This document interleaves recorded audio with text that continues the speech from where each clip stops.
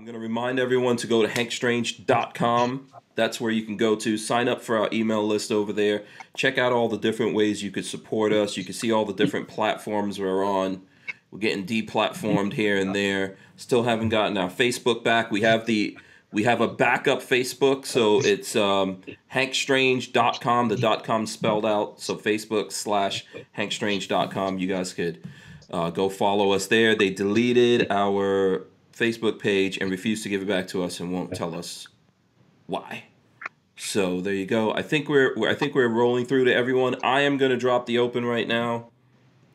Welcome back to the Hank Strange Situation. There it goes. Don't forget to subscribe to the channel. Thumbs up, ring the bell so you can be notified every time we go live.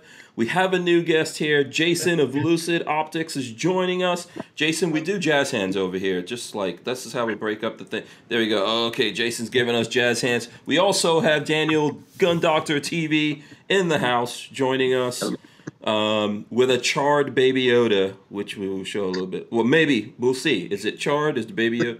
What happened? If you haven't seen the video, you got to look at the video. You might have lost a few hair. Yeah.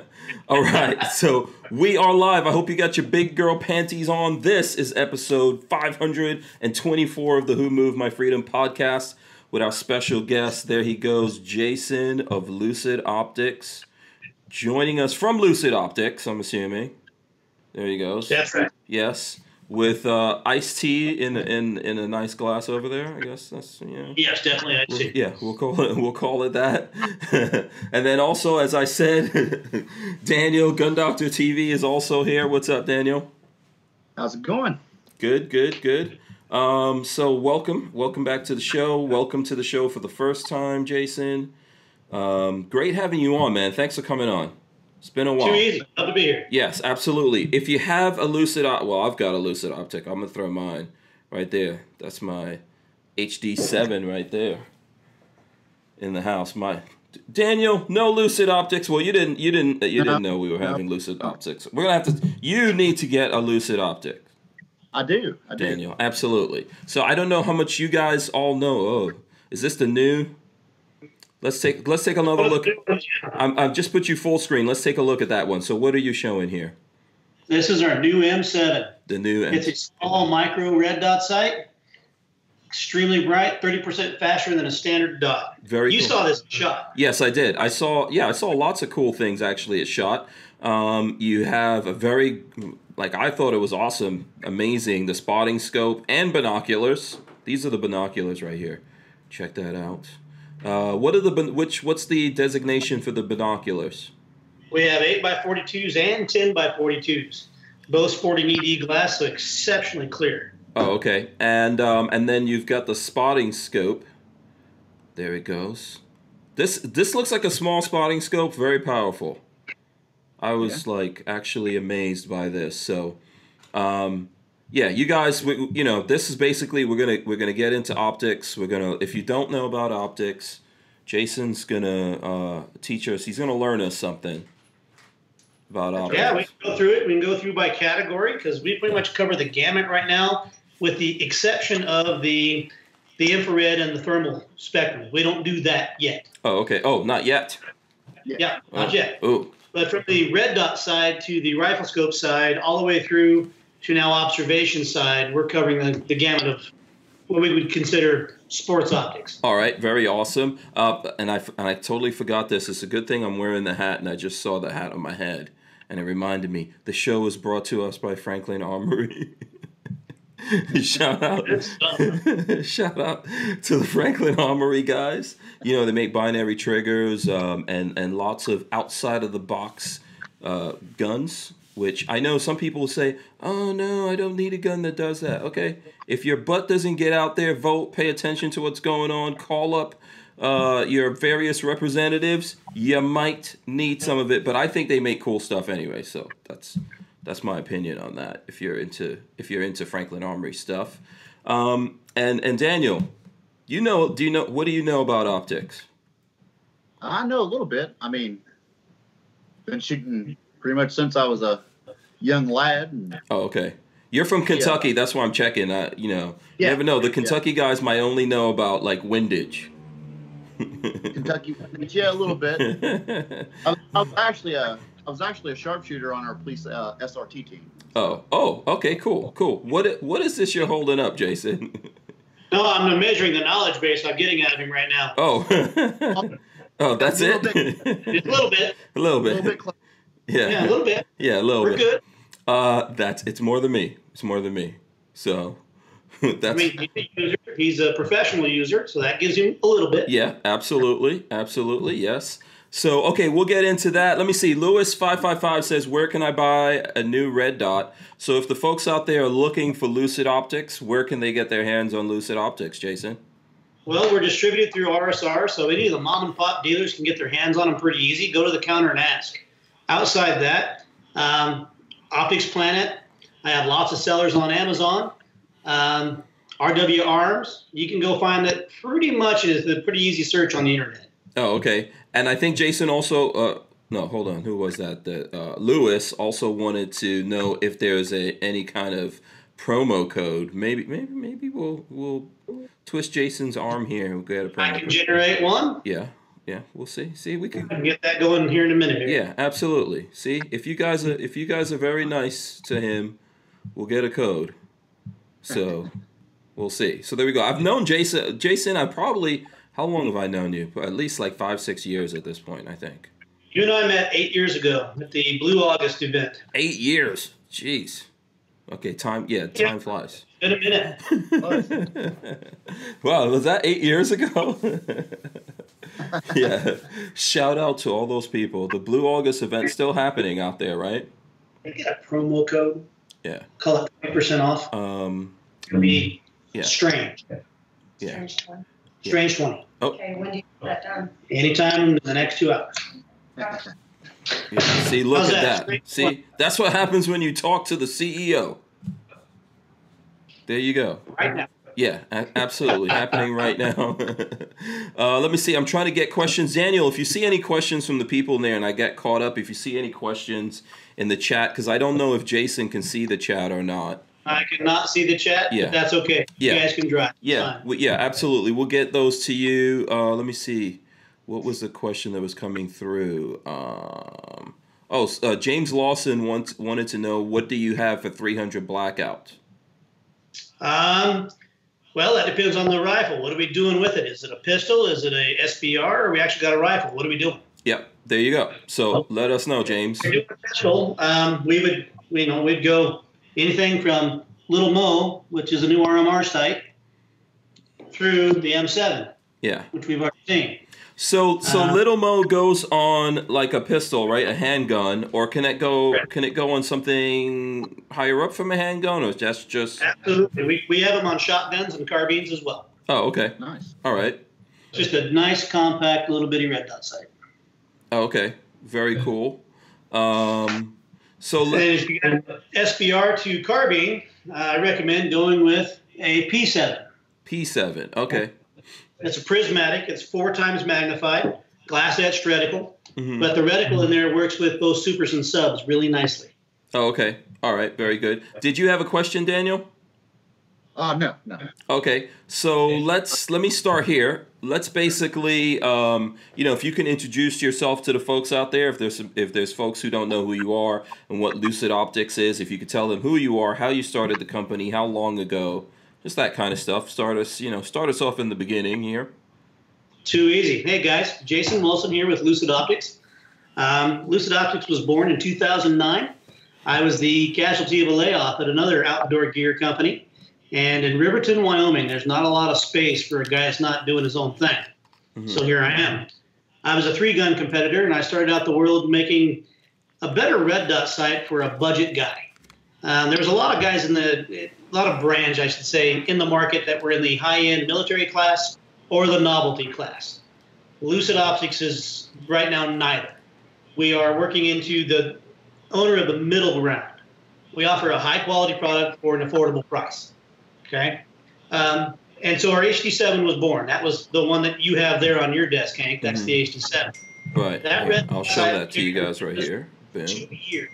Mm-hmm. We started out and we had the one item for 2 years. And over time, we listened to our customers. We make the designs and developments that they asked for.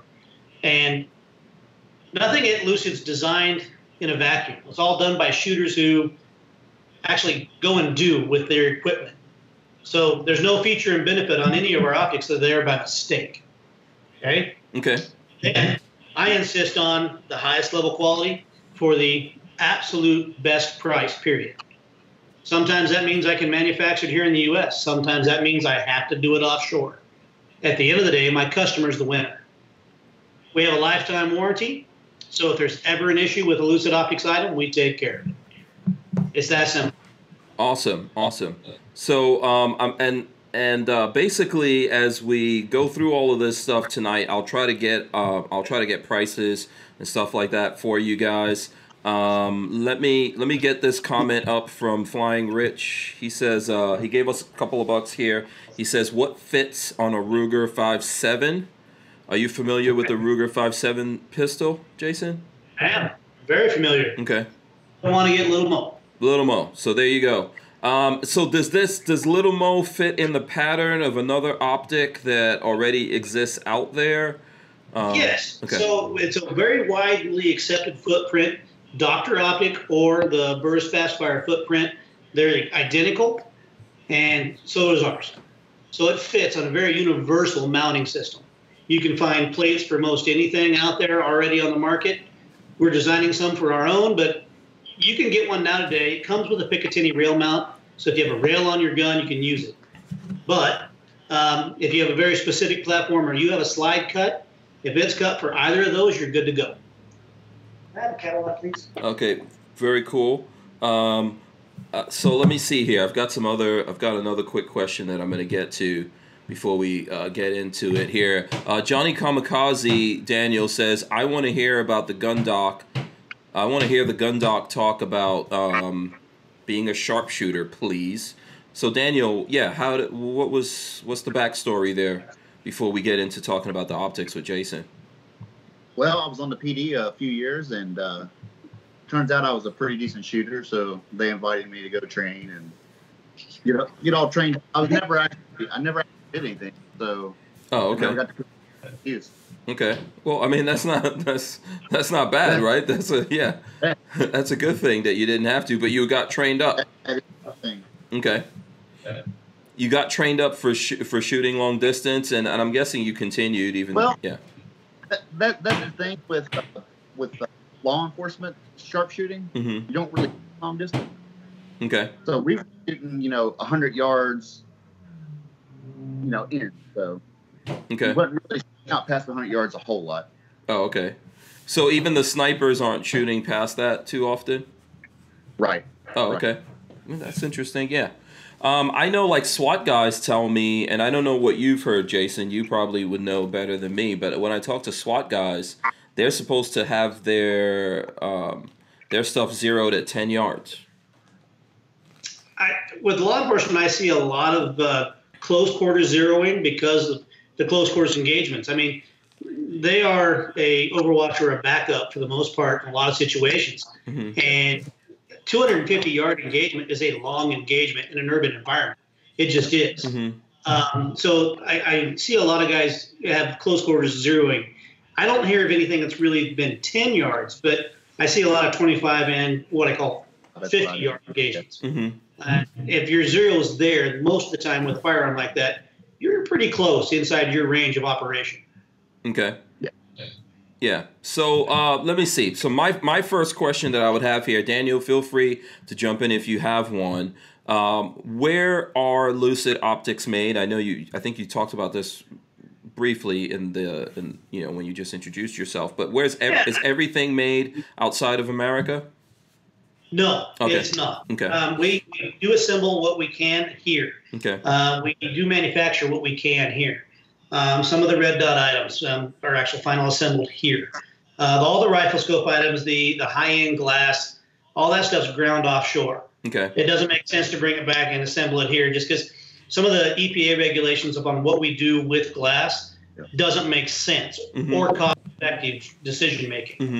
Mm-hmm. So the official line with Lucid Optics and where we're made is we are designed and engineered right here in Riverton, Wyoming. Okay? We are prototyped right here in Riverton, Wyoming with component parts. Okay?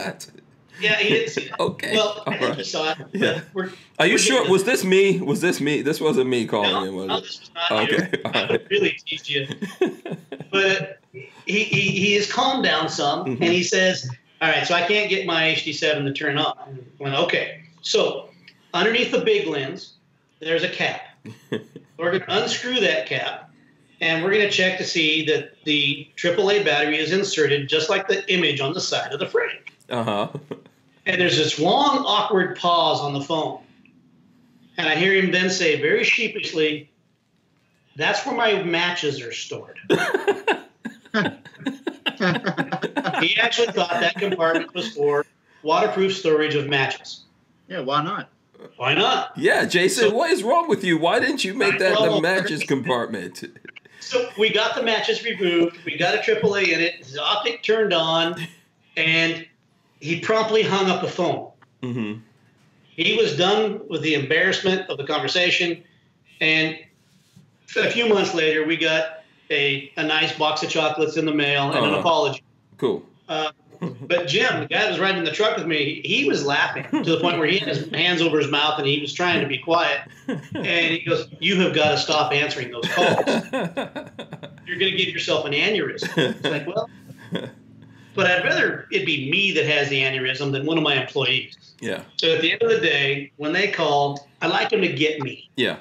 No. And if, for whatever reason, personalities clash, whatever, I can't help them, I have a couple guys that are really good at turning an angry customer into a multiple buy customer. Yeah. Yeah. Once they understand what their question really is. Yeah. Listen, I thought it was cool you didn't go off on him and go, no, you're an idiot. No, you're an idiot. You could do that, and you would be right. Right. Customer service wrong, all at the same time. Yeah. So we don't treat our customers that way. Oddly enough, I like my family, and we treat our customers like family. Yeah. Brian Quick says sometimes customers need to be fired, told to never spend money with you again. Yeah, but We handle that differently. If I get a guy that is just not grasping the concepts, okay, I make sure that when he sends his warranty in, that there's a front pin on his trigger group on his lower of his AR. I need to see that as well. It'll help me diagnose the problem. And that I never send back that front pin. Okay.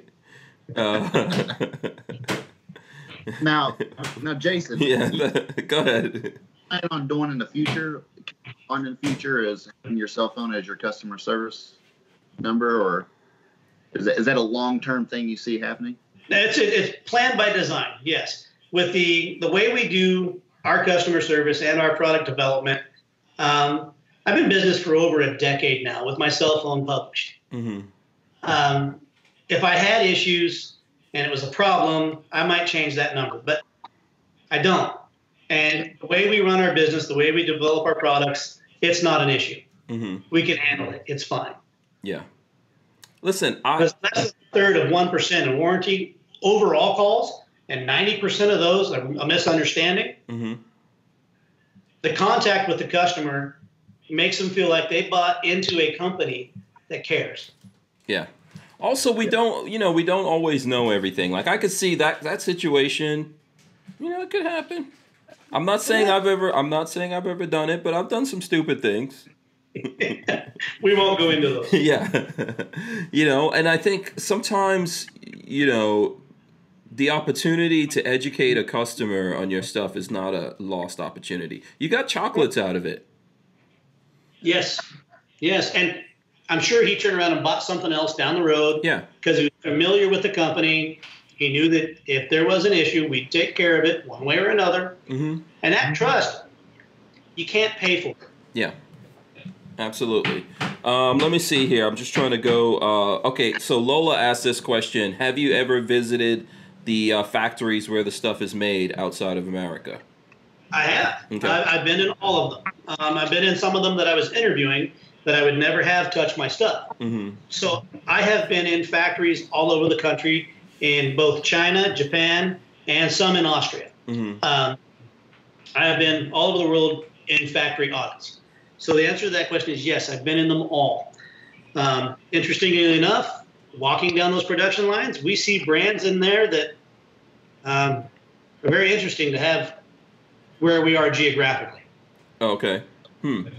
Yeah, they actually, by label on the side of their product, shouldn't be there. Really? It happens all the time. Okay.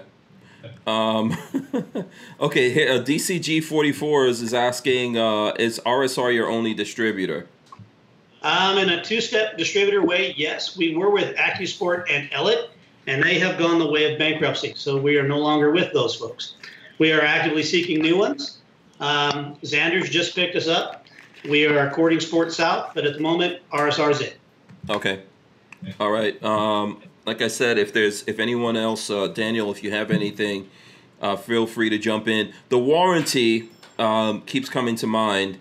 The warranty, lifetime warranty or limited warranty? No, we call it a lifetime warranty. Okay. Now, it's not a license to abuse the product. However, if you're honest with us, you tell us the story, you don't yell and scream and make it our fault, we're going to take care of it anyway. Okay. We fondly around here call it a don't be a dick warranty. Okay. If you open the conversation being an asshole, most likely we're going to put you on what we call douchebag delay, and it's going to take a little bit longer. It's still going to get taken care of. Okay. So, does it matter?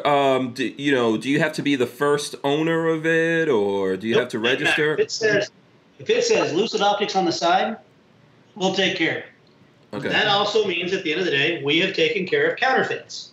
Oh.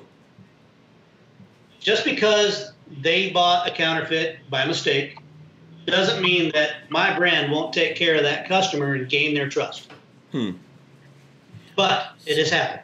Okay, so how do you know if this is a counterfeit that you bought then? How are you supposed to? Well, so there's some things that we have as identifiers. Okay. We have batch numbers and serial numbers on the bottom of our optics. Oh, okay. So every single one. Oh, yeah. I'm looking at. So here's on the bottom of this one. Right there is the. Okay. So that's the first. Is that the only way that you tell? Okay. Yep. Okay. The other thing we see is counterfeits. There are some things on the internals that we do very specifically. Wiring diagrams, the way we do things very specifically that only our factories do it that way. Okay. So once we open it up to find out what the problem is, we can tell pretty quickly that it's not ours. Okay, so a counterfeiter might put a serial number on the bottom of that, but when you get inside, then that's when you figure it out. Okay. Yeah, and we have a list of all the serial numbers. If, for example, we had one the other day where a guy calls in and says, hey, I've got this L5 optic, it has this serial number, and I look up the serial number, that serial number has never been sold. It's still sitting in my warehouse. Which tells me that's a counterfeit. Okay, so if someone is looking at this right now and they have what they think is a Lucid Optic and they look on the bottom of that and there's no serial number, now what? Well, it's either really, really old or it's a counterfeit. Okay. And it doesn't mean that it doesn't have warranty. It doesn't mean we won't take care of that as a customer. Just because they got a counterfeit through eBay or whatever, they're still a Lucid Optics customer, in my opinion, and I'm happy to take care of them and sell them more. Oh, okay. That's pretty nice of you, man. Well, yeah. I mean, think about it from your position. You thought you bought a Lucid Optic. You were getting a hell of a deal, right? Well, then it breaks. And you call us. And if it's a counterfeit, and if we're dicks about it, we say, hey, that's not ours. Go fuck yourself. That's bad, right?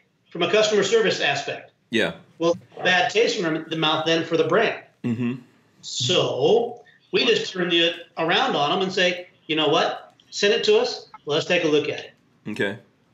We take it in. Yep, it's counterfeit. We're going to replace it with a new one. Okay. At the end of the day, I'd rather having them have a real one and be a return customer because we took care of it. Yeah. Wow. I hope there's not a lot of. Are there a lot of people counterfeiting your stuff? We've seen a few in the past. Okay. It's not big volume, but it has happened. Okay. So there's probably more than I know about. But it's a chance for me to interact with a customer. Yeah. So I would welcome it. Do you pursue like legal things against these people counterfeiting you? Do they get arrested at shows or something? Yeah. Huh? Yeah, if I can find out where it's coming from, I'll definitely take action to get it stopped. Okay. Because that is my intellectual property. It's my thing. Yeah. Right? So we have had conversations with other brands that have copied us. We've had conversations with factories that have taken stuff and sent it out the back door, black market stuff. Not necessarily counterfeit, but not ours either. Yeah. So a couple of comments here. Razor JB, very good friend of the show here, says business-wise, that could go either way, but got to give him props for doing the things he's saying. Yannick Stoner says, sounds like an awesome service. So, and then by the way, what is the HD7? How much does that cost? So that's the HD7 Red Dot sight. It is a multi-reticle powered by a AAA cast aluminum rubber armored red dot sight. Overkill is underrated here at Lucid Optics. That optic, MSRP on it's around $259. That's pretty good. You're going to find it at $200 most retail places. It is probably one of the most durable red dot optics out there. Now it's big. Mm-hmm. When it came out 10 years ago, it was in the mid-size. Yeah. Now everything's gotten smaller.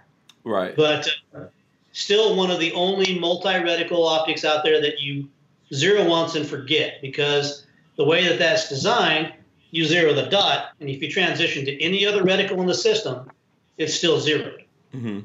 Very cool. By the way, James Lawson says just ordered an HD7. That's from James Lawson. Awesome. Thank you very Thanks, much. James. Yeah, hopefully it was a real one. Hopefully, got the real one from the thing. By the way, so the reason why I was asking you about that thing, about like the warranty first, is because, I don't know if you know this, but you might remember this. I got my HD7 from my brother. Mm-hmm. That's how I got mine. My brother was like, you really got to try this out. I'm going to send it to you. And then so I use this whenever I tortured guns and stuff like that. So eventually I messed it up. It was still working, but it was messed up. And then I sent it to you guys, and you actually replaced it. So that's right. Yeah. And how long did it take us to get it done to you? It wasn't long. I think it was a couple, 2 weeks or something like that, between sending it to you and getting it back. The shipping time, that's actually pretty fast, because you're living where? Florida. Yeah, so I'm in Wyoming. Yeah. So there's 3 to 4 days between us. Mm-hmm. Yeah. So I had it in my shop for 2 days. Mm-hmm. Yeah. So, I appreciate that, and that's why I wanted you to come on and talk to the folks about that. Lola's putting a link for this up here in Amazon, so just in case anyone wants to know. Daniel, did you have any questions here while we're... Yeah, actually, now you were talking about counterfeits. Mm-hmm. Where are those coming out of? Like China, places like that, or? We've seen some from China. We've actually seen some from the Philippines. We actually had one domestic group taking parts and putting it together too. So it comes from all over. If anybody can make a fast buck on something that's already been popular, mm-hmm. they will. Yeah. Yeah. And then let me see this. Okay, so Lewis555 says he just got a M7. Nice. Got one of the new ones. Yeah, and I could roll in the website. Let me see. I don't know if this is going to mess up the audio or not, but here's the website for anyone that's looking. Lucid Optics. Here's the site, and you can just click on. Here we'll click on. There's a red dot. We can go to rifle scopes. You can just click on. Let's see if we can get this to go. Here we go. We'll go to prismatic. So what's the latest stuff? Like, maybe let's run through the stuff that came out from SHOT Show. Okay, sure. So this year we went back to our roots, and we made good on a promise to bring out Little Mo. We've been working on that for 3 years. Mm-hmm. Okay, the trick on this one is it's shockproof nature and it's waterproof nature. Mm-hmm. You also don't have to unmount it to get the battery out. There's a side drawer for that. Okay? Because we know zeroing a red dot in on a pistol is a pain in the butt. Mm-hmm. But once you get it, you leave it and forget it because you don't have to take it off again. Yeah. Right? So you just slide that door out and swap Right. your battery. Okay. We also went to school on red dots and went and found out that, a narrow foot plate, a very low front end allows you to keep your pistol discipline the same. You can still find your front blade and find your red dot. Mm-hmm. You're not fishing for it like you do with some of the other brands. We built it light. We powered it to 1632, and bring out the MSRP just a little over $300. Hard to beat. Okay. We brought back the M7. We had an M7 out about 5 years ago, and it was very popular, and it got knocked off very, very fast by a competitor, and it was causing enough distraction in the marketplace that we just shelved ours because it was almost at end of life for technology anyway, and came out with a much smaller, much more robust, better parallax, better reticle, longer battery life. I mean, everything we could to improve it with the new M7. Yeah, and if we could just get, so with the Little Mo and the M7, what are the, what's the suggested retail on that? I know that depending on where people go, they can get a little bit better price. The Little Mo's like what, around $350, I think? Yeah, $349 is going to be your MSRP. Okay. You're going to see it at $300 somewhere retail, pretty easy. Mm-hmm. M7's $309, so that's living at $289, $299 all day. Mm-hmm. Okay, the HD7, stable, still popular. We're selling it still. Mm-hmm. Okay, we're making way for that one with the new HDX. Now, this optic is what we consider a mid-size optic, built for the PCC market. Okay. Okay. Okay, it is robust, overbuilt, just like Lucid Optics does. Everything else has modular mounting, so the AK guys as well as the AR guys can play. Okay. All right.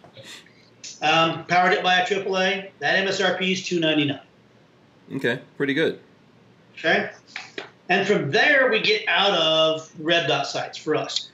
We transition to one of our best sellers in rifle scopes, and that is a L7. That is a 1:6, low magnification, variable power optic. What's tricky about this one that a lot of manufacturers get wrong is it has to be a true 1X. And optically, 1 means none, right? Mm-hmm. So you can run it on 1, both eyes open, just like a red dot. It's just as fast. We illuminated this in blue, not red. We save a little battery life. We also crisped up that reticle for those guys that have astigmatism. Okay? Okay. Red's an emergency color. Our blood's red, right? Mm-hmm. It vibrates. That wavelength to our brain vibrates. Blue does not. Okay. Are there many optics using blue? No, blues. Last I've seen, we're using blue. Okay. Cool. If somebody knows of another blue one out there, I'd love to hear about it. But I think we're using blue. Mm-hmm. We put a lot of study and science into why blue. It's a calming color. It has crisp, sharp edges, especially on illumination things. It's non-distracting, but it gives you enough separation when you take that black reticle into a shadowed area, you can still pick it up and have your definition. Okay, and is it easy to make a sight acquisition with your eye to Very the color blue? easy. Okay. Blue's actually very fast for us to pick up. It's actually the only color that colorblind people can see very well. There's a lot of red-green colorblind folks out there. They can't see it. They can see something's brighter, but they can't see the color. Blue, you can pick up. Okay. So there's a lot of reasons we chose blue. But variable power 1:6. So 1 being none, all the way to 6, which in most situations is plenty. Mm-hmm. Okay? That MSRP is around $499. Okay. And this one actually gets, since I've given dealers margin on it, this one you'll see around $369. You'll see it in the lower price points, which causes us a kind of a problem because we get compared to lower grade items all the time because of our price point. Yeah. This optic actually sports ED glass and is color accurate. Oh, There's okay. a lot of them out there that are not. They have a blue tint to them or a pink tint to them, depending on what they're trying to bring out in contrast optically. Oh, okay. This one's color accurate. Right, and excuse me. Applebite wants to know: is it a light blue, or what? Exactly what kind of color blue is it? Yeah, it's like a bluebird sky blue. The reason I use that analogy is because it's not super light. It's not like dark like a navy blue either. It is a bluebird sky blue. Okay. And this is the, what is it? The 1:6? 1:6. That's the L7. The L7. Okay. All right. So I just want to throw it up here for. Let me see. I could throw my phone. Here it goes for anyone who wants to know what it looks like. So we're talking about the L7 here. Let's see if we can get Very common in shape. It has lift, adjust, press down to lock turrets. Nothing's going to get bumped during hard use. 3-gun guys like it. A lot of law enforcement guys are picking it up because it does most everything they need on a carbine. Okay. Very cool. Let's see. I'm trying to juggle. Next in line there, we would navigate to the P7, which is our prismatic. Now we take a 4-power, our answer to the ACOM. Okay. Okay. This has generous eye relief, generous field of view, an adjustable ocular, auto brightness mode where you can go from a bright environment to a dark environment. And if you have the glass etched reticle illuminated, it'll manage that brightness for you. Okay. We powered it by a common AA, extending the battery life to almost double what the HD7 gets. Okay. And again, we overbuilt it. It's a cast aluminum frame. We use aircraft grade aluminum, 6061, and then rubber armored it. This is a chemical rubber. This armor will resist battery acid, heat, cold, impact strikes. I don't know if you can see this. I'm going to try and get it close. We actually took this one and shot it with a shotgun. You can see that there's dimples under the rubber. Yeah. Those are BBs from the shot. Okay. Okay. So Does that cost extra? No, we did this on Trigger Time TV and actually shot the optic. We zeroed it, took it off, threw it 30 yards, shot the optic, got it after we ran it over with the Ranger, and it held zero and continued to work just fine. Now, that's cool. I could have left this on my rifle, but it's an excellent discussion piece, so I leave it on my desk. So I hate to use the word bulletproof, especially in my industry, but there you go, guys. Yeah. It's at least BB proof. Let me get in a 30 feet. So. Yeah, let me get a quick couple of questions here before, because there's a lot of questions. Night Train says, can you ask Jason if he ever plans on coming out with a rechargeable red dot optic? There are plans in the works for that. We have to wait for a patent to expire. Okay. There you go. All right, so that's your answer to that. And James Miller, his question is, when will the new HDX be released? HDX is out. You can buy one right now. Okay, awesome. There you go. That was easy enough right there. And Skivvy Waver has a comment. He says, historically, optics have been what I feel are overpriced. I cannot justify paying more for an optic than I paid for my gun. Traditionally, that's not what, traditionally you're supposed to pay twice for your optic than what you pay for your gun, right? I'm actually on board with your viewer. There's no reason on the planet that gear has to cost that much. And as a manufacturer saying that out loud, I'm probably going to have death threats. Yeah. And the reason why I say it is because when I got into all this stuff, that's what people would keep telling me. Oh, if you paid $1,000 for this rifle, you need to buy a $2,000 optic. That's right. Yeah. Was that? You hear that all the time. Yeah. So what's the history on that? Why was that a thing? At the bench all the time. And with our customer service and our warranty side of things, it's mass production. Things happen. It's a mechanical piece of equipment. Things happen. At the end of the day, you're buying Lucid Optics, and we're going to be there for you at the end of the day. Now, the gear, it is, for what it's designed to do, about as overbuilt for the money you can get. We buy our lenses from the same place that the big boys do. Our extrusions and our machinings are no different than anybody else's. Everything's done on CNC. The world of that computerized machine has changed everything. My tolerances and thicknesses and metallurgy can all be on par at a fraction of the cost it could be 10 years ago. Okay, so that whole world is changing. So when you look at your competitors, and I'm not trying to get you to talk bad about any competitors out there or anything like that. I'm not. I'm seriously. When you look at your competitors, we're still dealing with high prices. I think some people have come down and got competitive, but we're still dealing with a lot of high prices. What do you think about that? Well, I think you're right. You're going to see brands that are going to have a natural adjustment because there are folks like me disrupting the marketplace with quality items. We just had an article break in the new Recoil magazine, and we went head-to-head with some of the bigger brands. We fared very, very well for an optic that cost MSRP of $700, right? That was our MLX. It is a first focal plane, precision-built rifle scope, all right? Now, I'm not going to sit here and blow smoke up your butt. There is a difference between our MLX and, say, a Night Force ACR. There's a difference. But there's not a $2,000 difference. Okay. Where's the difference, would you say? I would say the difference is probably in about $200 to $300 at the end of the day. Okay. And I'm probably going to get death threats over that comment too. But, guys, it's designed to do one thing. It's an aiming device. Now, it's the most complicated piece of equipment you're ever going to see because you're asking it to do an absolute lot of things and be flawless doing it, right?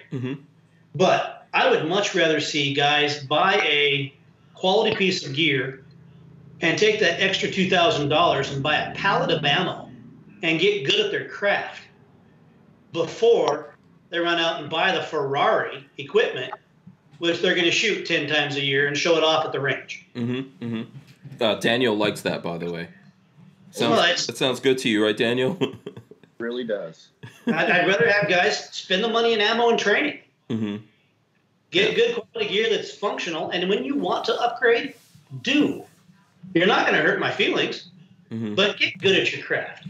Because it says the big brand name on the side does not make you a good shooter. Right. So the question that pops into my head when you say that is, do you use anyone else's optics other than yours? No. Oh, okay. So you only use your stuff. I only use my stuff. It doesn't really make any sense from a guy that makes it to not use it. Right. Trick question, right? I welcome guys to bring their stuff when we hold classes. Bring your other gear. Okay. And we'll show you why we do what we do. And most of them struggle throughout the course of fire because they're fighting their gear. Okay. What classes are you talking about here? Well, we teach carbine courses, defensive carbine, as well as long-range precision rifle courses.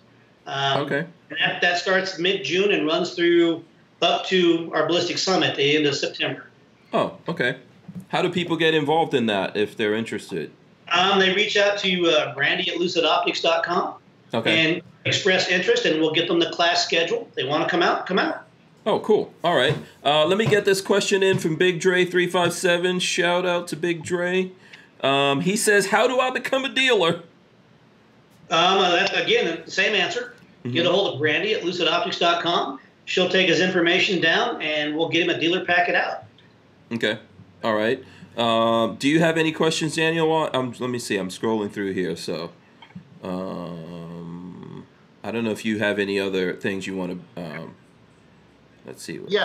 Now you mentioned you did 3-gun. Do you have any sponsored shooters out there running your optics, like your 1 through 6? We've got a couple guys that are doing some good stuff. We have Andrew Nasser and David Wood. They're both out of the Midwest region, Missouri and in that area.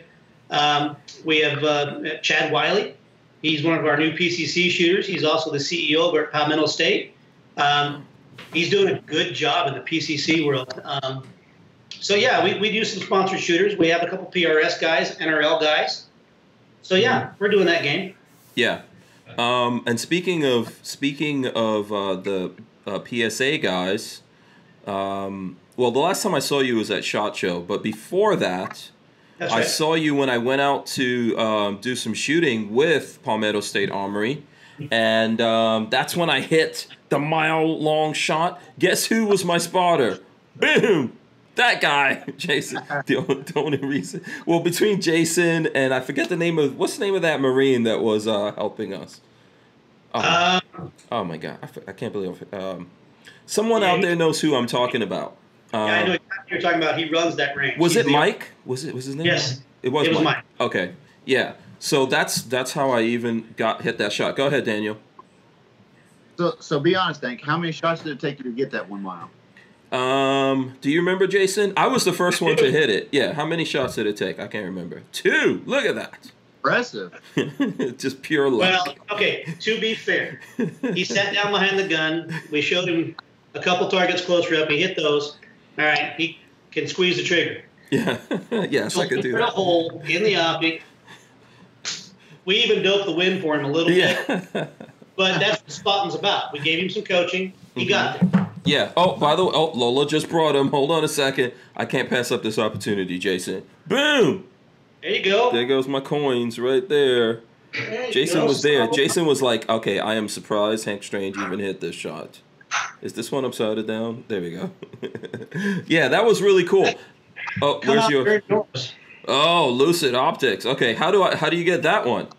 You got to come place 3 shots consecutively on a mile target on purpose.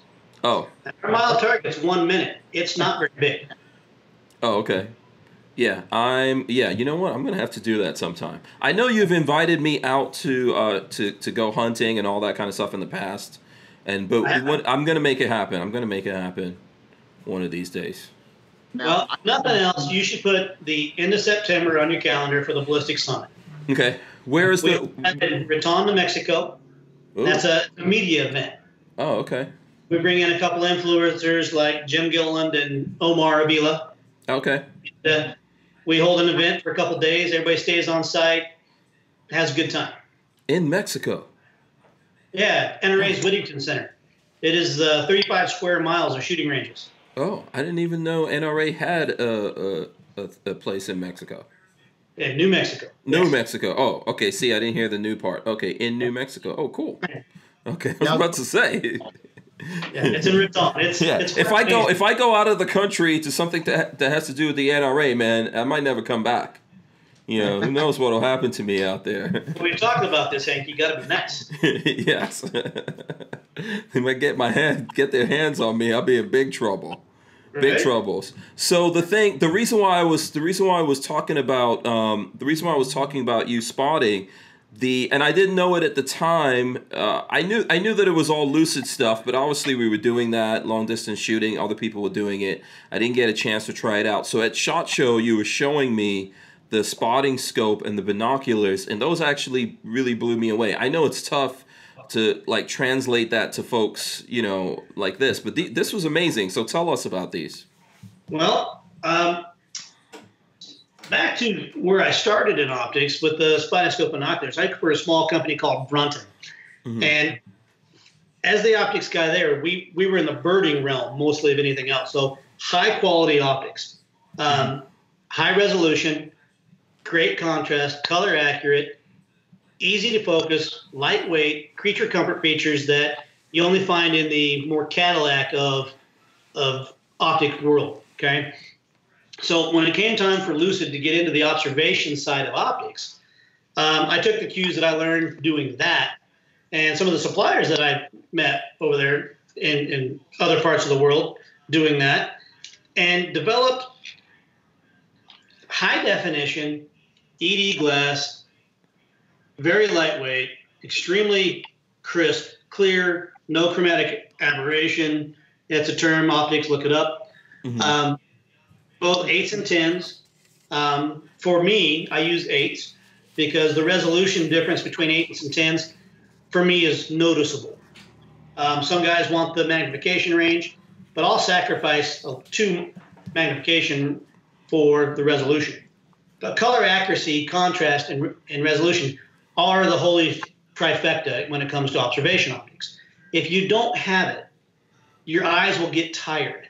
And we spend hours behind these, for example, chasing mule deer. You will sit on a ridgeline looking over a valley into sagebrush where these guys sit, and their antlers look like sticks. And if you don't have the color contrast and resolution to pick that out, you'll never see them. Okay.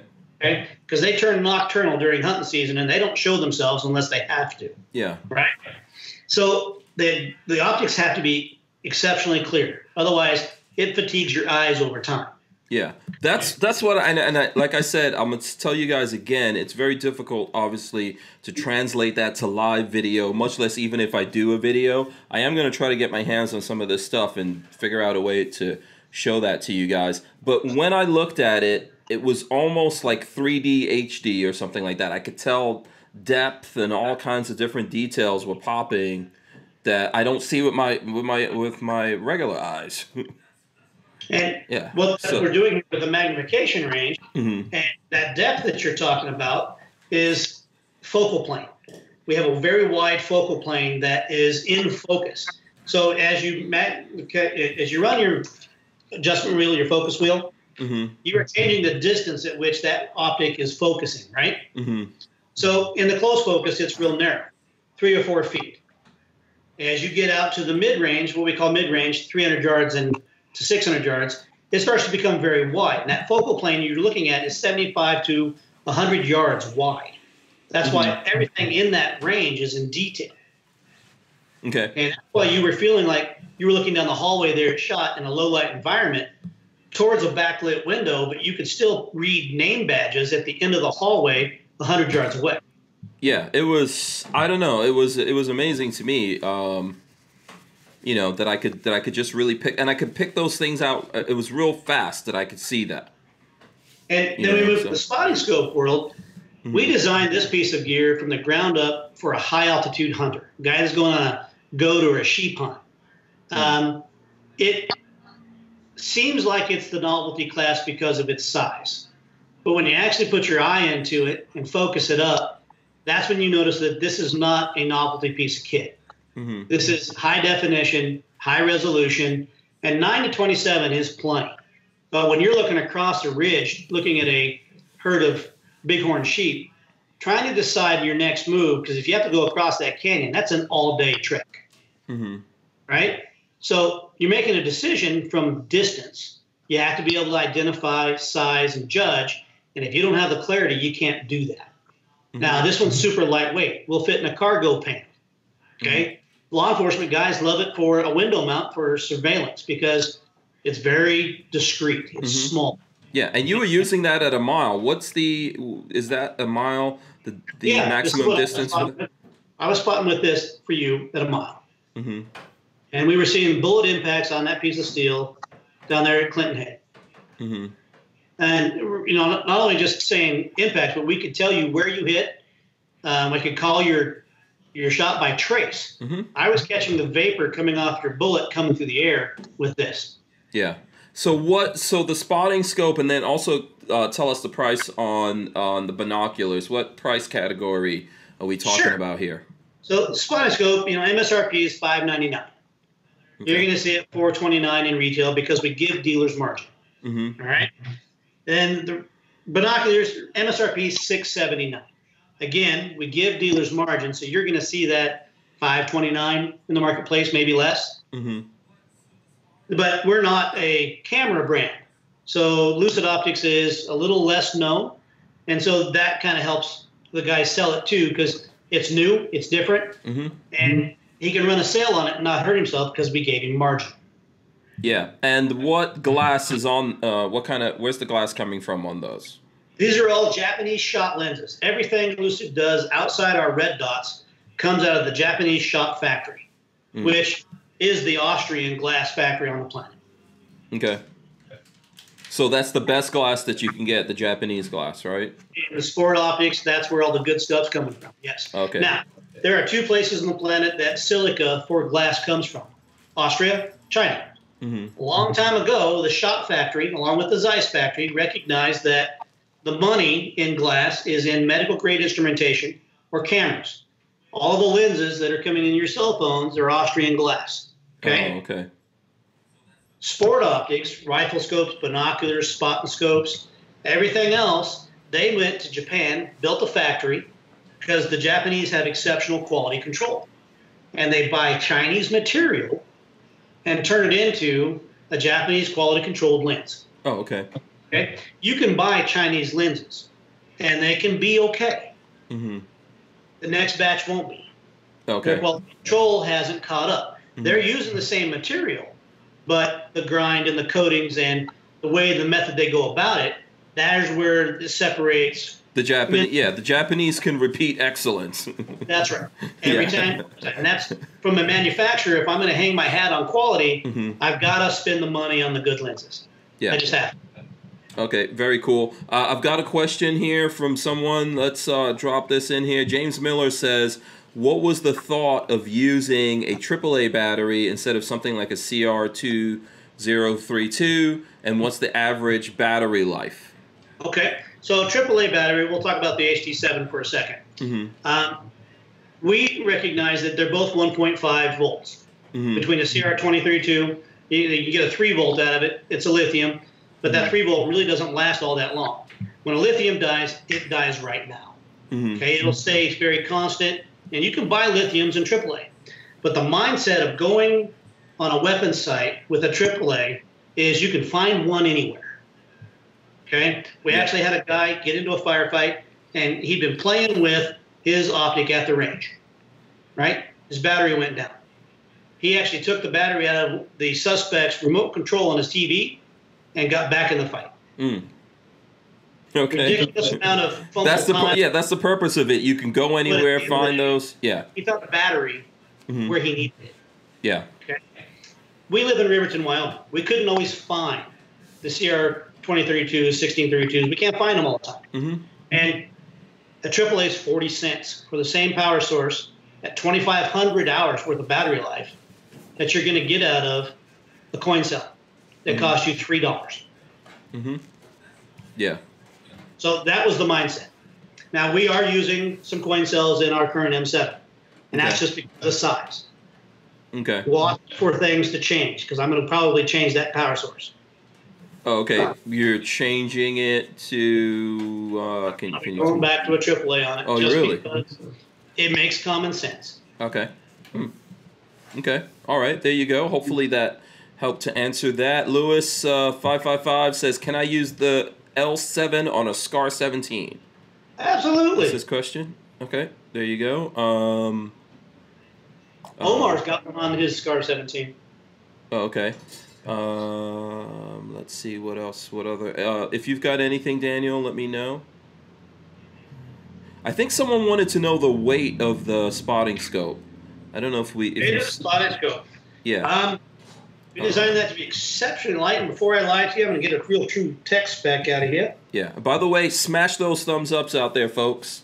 Smash the thumbs ups. We appreciate that from everyone who's hitting the thumbs ups. Spotting scope's 23 ounces. 23 ounces. Yeah. Yeah. How you like them numbers? Okay.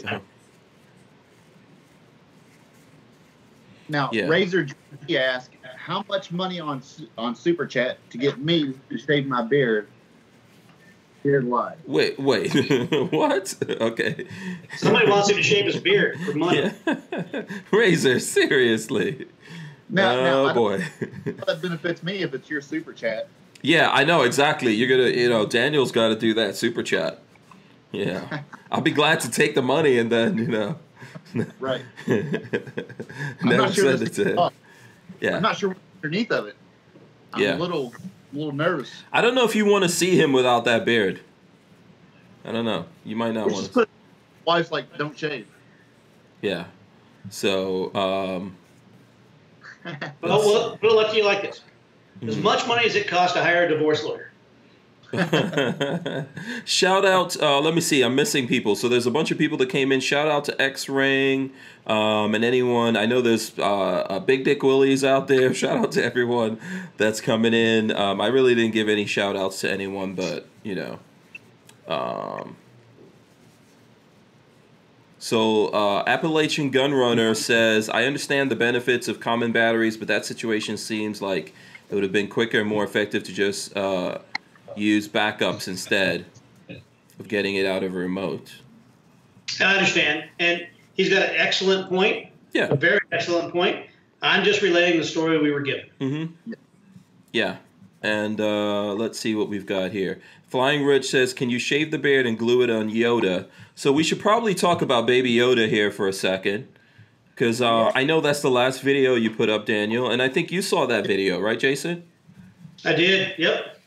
Yep. So, Daniel, you want to tell us about your shenanigans that you were up to? Actually, and this was a good video. This was a really good video. Daniel reached out to me and he was like, I know you don't look at gun videos, but check this out. It's not really a gun video. And I do look at people's gun videos. It's just like in the process of editing and all the stuff that I do, I find it easier to look at videos that don't have to do with guns so I can actually get work done.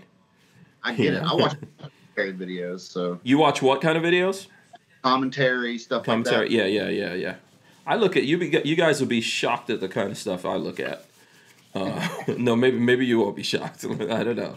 But yeah, I try to look at different things just so that I can have it in the background, not pay attention. But this was a really good video that you did, man. I was like, I really enjoyed it. I thought it was funny. I thought it was well put together. I'm surprised that you didn't burn your own self to a crisp. Yeah, I still have all the hair on my arms. So Yeah. So explain this to people, and I'll see if I could pop up here on the screen some footage from it. But go ahead, explain it to the folks.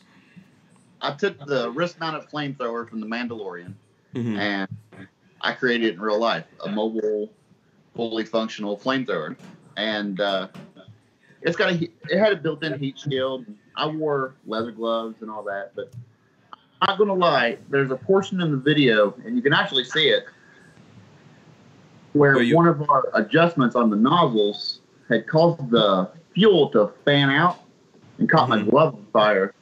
And you can actually see it in the video. But we got that taken care of, and now it works really well. Yeah. So, and are you telling people how you made this, or are you avoiding telling anyone how you made this gauntlet? Yeah, the YouTube overlords. They probably won't go for that. Yeah, they probably won't go for that. Yeah, you find stuff like from King of Random, like that. He'd show you how to make a flamethrower, but here's the Baby Yoda. It survived. There it goes. So should we give away what happened here? I don't want to ruin it. You guys really need to look at the video, but I'm guessing everyone wants to know how Baby Yoda survived. Well, it was the Force. The Force, you know, because all right. Sure, you've seen The Mandalorian. Disney couldn't kill him, and I couldn't either. So hey. But, so, yeah. So did you? So how is that? Like, what's the response that you're getting from that video? You know, how people enjoying it. Hey, did you catch on fire? I get that a lot. But yeah, overall, it seems pretty positive. Yeah, I'm sure people were concerned for you. I was concerned for you. You're from Kentucky. Yeah, you're building flamethrowers. Yeah, I think it was for me, but she was behind the camera, so. Oh, okay. Was she prepared if something happened to you? Did she have an extinguisher? What was the emergency plan here? Yeah, we were totally prepared.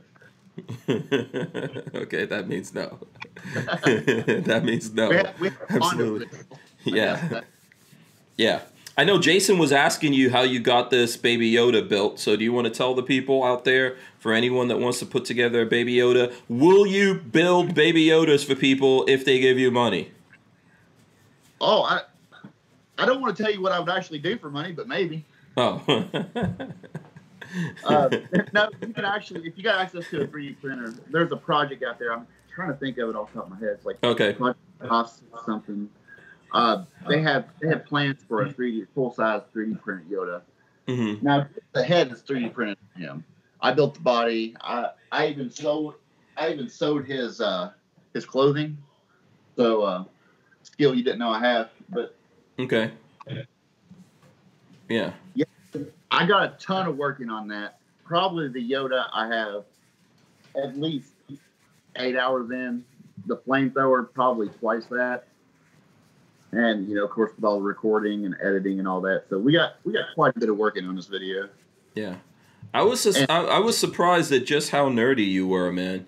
I did not know you had that level of nerdiness going on. I am a complete nerd. Oh, okay. Like, good. I'll drink to that. Yeah, absolutely. Cheers. Yeah. Tony Lawrence is giving you a big thumbs up on that. By the way, listen, if you guys are looking at that video, please share it somewhere. Okay, let's help Gun Doctor TV. Let's help the channel grow and all that kind of stuff. If that was a good video, it deserves to be shared by the people. That's what I'm saying. Get out there. I shared it on my Facebook. Yes, I saw that. Thank you, by the way. Yep. Oh, you're welcome. You're welcome. I wish my Facebook was bigger. If I had the bigger Facebook, it would probably do more. But, hey. We got what we got. But I'm just telling the people right now, they can help out by going to your channel, subscribing, and then sharing that video. That's the big thing. Share the video out there. Let people see it. I thought it was really creative, really funny. I'm looking for, what do you think is going to be your next project here? What's the next thing you're going to build? I don't know. I've built a lot of things. Like I said, I've built hovercraft. I've built a lot of things before YouTube. And I never really did consider doing that on YouTube, but I don't know. I really enjoy building things besides guns. Oh, okay. So let me get this. Appalachian Gun Runner says, being from Kentucky myself, I can assure you he had made that flamethrower years ago. The rest of the world is just now catching up. We're advanced like that in Kentucky. That's right. Okay. Listen. All right, I'm not gonna argue that. Slow internet connection to get out to the world, you know. Yeah, just takes a little while. We'll dial up for the people to find out about it. Yeah, that was really cool, man. I would like to see, next time make what's the name of the guys who stripped down the Mandalorian's his ship again? What are those? Jawas. Oh, the Jawas, yeah. Yeah. Make the Mandalorian gun, make some Jawas. I want to see a gun actually function like that where it shoots the Jawas and then they just blow up. I would like to see that too. Yeah. And when I get a patent on that. When you get a what? When I get a patent on that. Yeah. It could be done. It could be done. I think you could do it. You could figure out a way to do that where it just blows up and then a little cloak comes flittering down. Yeah. Flying Rich wants to know what you're drinking, Jason. I don't know. Well, let's see. Yep. I see it's not. Yeah. What are we looking at here? Oh, TX Bourbon. Texas Straight Bourbon Whiskey. Okay. How is it? It is excellent. Okay. Don't mess around putting ice cubes in this. This is fine. Oh, okay. All right. Is that what you usually drink? When I'm sitting at this desk, yeah, that's what I usually drink. Okay. Very cool. Yeah. Now, all right. Kentucky's hey. Yeah. So what, you wanted him to have some stuff from Kentucky? You got any Kentucky stuff over there? Closest thing I got to that's going to be a Maker's 46 on my shelf. Oh, okay. There you go. He's got some Kentucky stuff. Kentucky's got good things, man. Kentucky's rolling out Corvette. You guys are into cars, right? You're into cars, Jason? I am. I got a buddy that works in the Corvette plant. Cool. Yeah, I drive. Huh? I drive a car. Oh, okay. That's good. That's always good.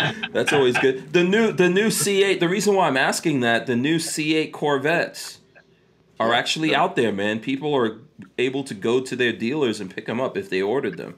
What do you guys think about those new Corvettes, mid-engine? It's an American fast hot rod. It's cool. Yeah, very cool. Yeah. I live in the land of snow, though. It's not practical for me. No, you have to wait for the all-wheel drive version that's coming out, I think. Yeah, it's probably. Even then, it's not going to help because there's no clearance on that thing. Yeah, you could put tracks on it, Jason. Now you might be talking. Yeah, mid-engine, you'd be the first mid-engine with tracks. I don't know, is anyone else? I don't know, someone might have put tracks on like a R8 or a Lamborghini or something like that. I don't know. That'd be ridiculous. Yeah, that'd be cool. Yeah, that would be cool. I have to look it up. But the C8 Corvette might be the first affordable one. True. That you could put tracks on. And it looks, I don't know, I'm a fan of cars, and that is a really good looking car.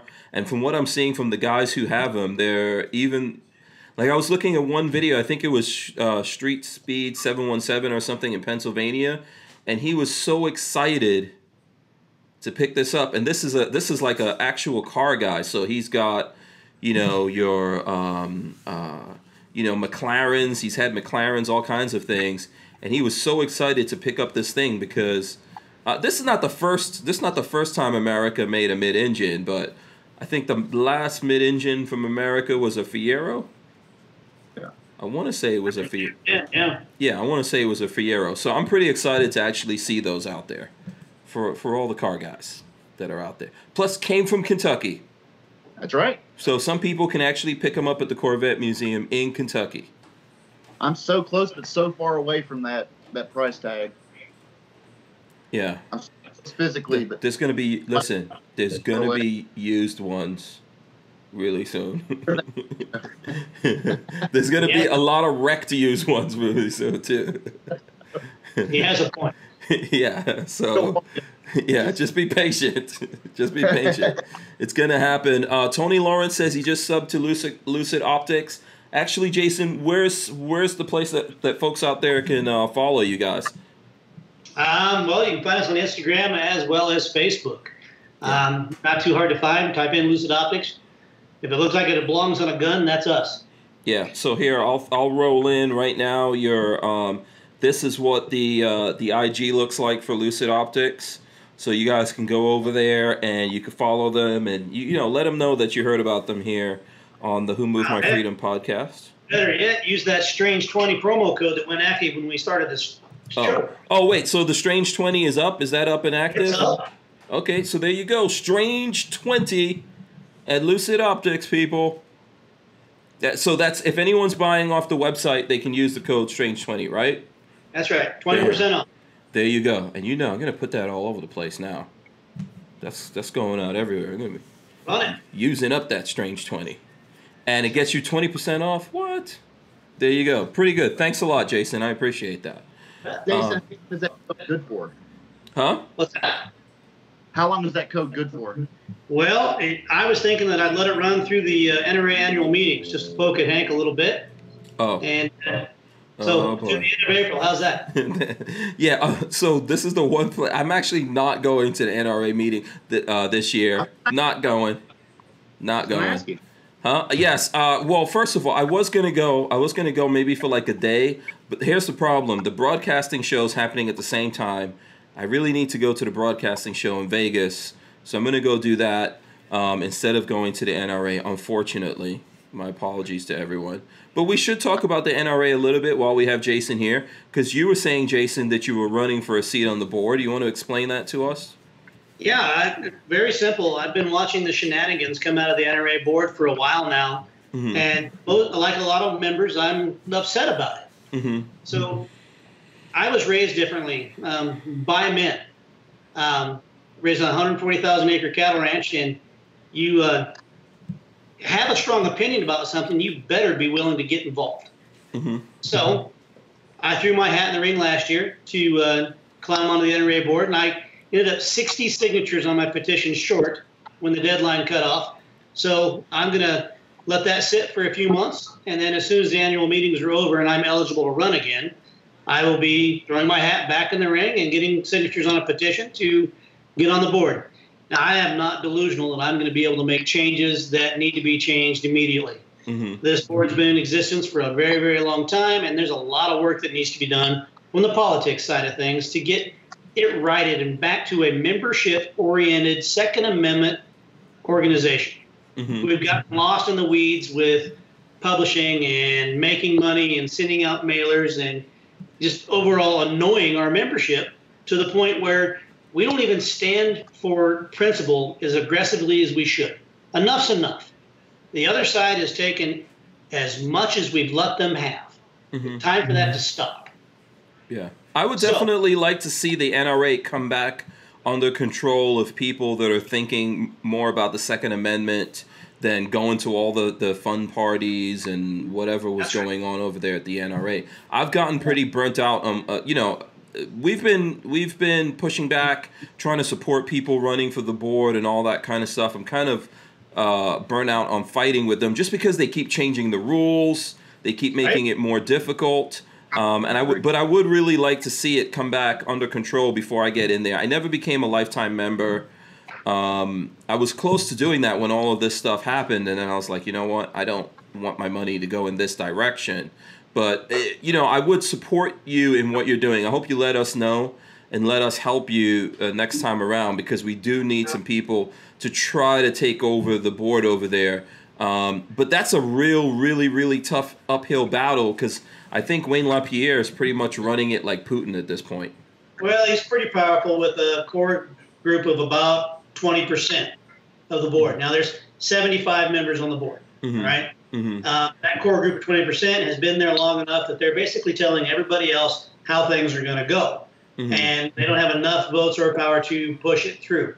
This is politics 101. You have a strong group that has an agenda, and they're going to push forward in it in a lot of ways. And this is probably going to get me in trouble, but it's self-serving. It's not membership-serving. And that has to change with this organization specifically. Because without this organization, this country spirals into a place that we don't want to look at socialism from that side of the lens. We just don't. Right. I think the NRA for a long time. I know. Listen, if you look at the history, people were with the NRA, then they left the NRA because they got into shenanigans. Then they came back when it looked like they were getting their act together. Then they kind of got lost again, wasted a lot of money, and folks are moving away from it again. What do you think the likelihood is that we can actually get Wayne LaPierre out of there? Do you think that's even a possibility? Well, he's aging, so it's not an if, it's a when. My worry is who we put in place when he goes out. Mm-hmm. Okay, this is not checkers. We're playing chess. This is a long game. Mm-hmm. Got to remember, you got to walk a sensitive line here with some of the politics because I'm a fan of Ted Nugent's stance. Enough's enough, and the enemies of the Second Amendment should be shot like coyotes. I'll say it. However, the other side of it is the legal side, and you have to pick your battles very carefully. When you go into court and you know that you have a liberal judge and a liberal jury, and you're going to lose that court battle, you can choose to expose the NRA membership to a whole bunch of legislation, or you can let that one settle down, take your day in beating in court, and come back at it from the other side. You can play the long game. Now, that doesn't bode well because you're not taking a hardline stance out for the Second Amendment like you should. Okay? But you're not going to win every battle. You're just not, especially in today's world. So a middle ground has to be struck from the absolute aggressive Second Amendment versus the legal side. I get that. It's the world we live in. If you're on principle, there is no middle ground. You're on the absolute aggressive. Second Amendment is gospel. It is a God-given right, constitutionally recognized right.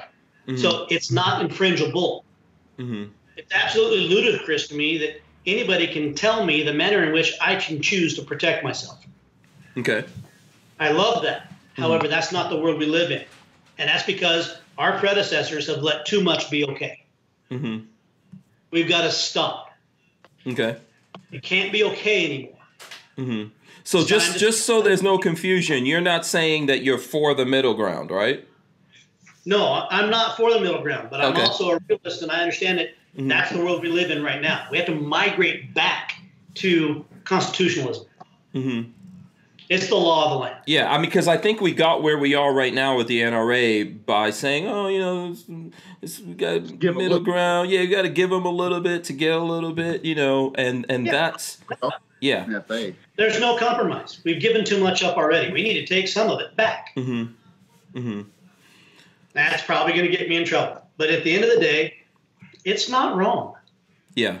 No, I want the guys who think like that to be there. Otherwise, I don't want to support what's going on with the NRA. Now, that's just me. I feel like there's still 5 million people supporting it because honestly, I feel like, and you guys will see this when you go out to the NRA annual meeting this year, a lot of those people out there have no clue what we're talking about. I think they just feel like, hey, I'm going to give these guys my money and they're going to do something.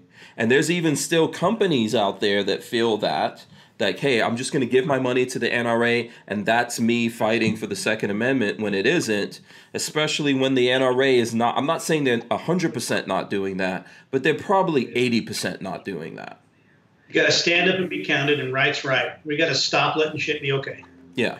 You know, I just don't know how we get back to that from where we are right now. It's the same way you eat an elephant. You eat it one bite at a time. Okay. Do you want to jump in here, Daniel? I do. Okay. I think with NRA and the compromising, I think a lot of people are having trouble trusting the NRA as far as their no compromise. You know, it started way back when the National Firearms Act was, you know, brought about. So this has been a fight that's been going on before I was born.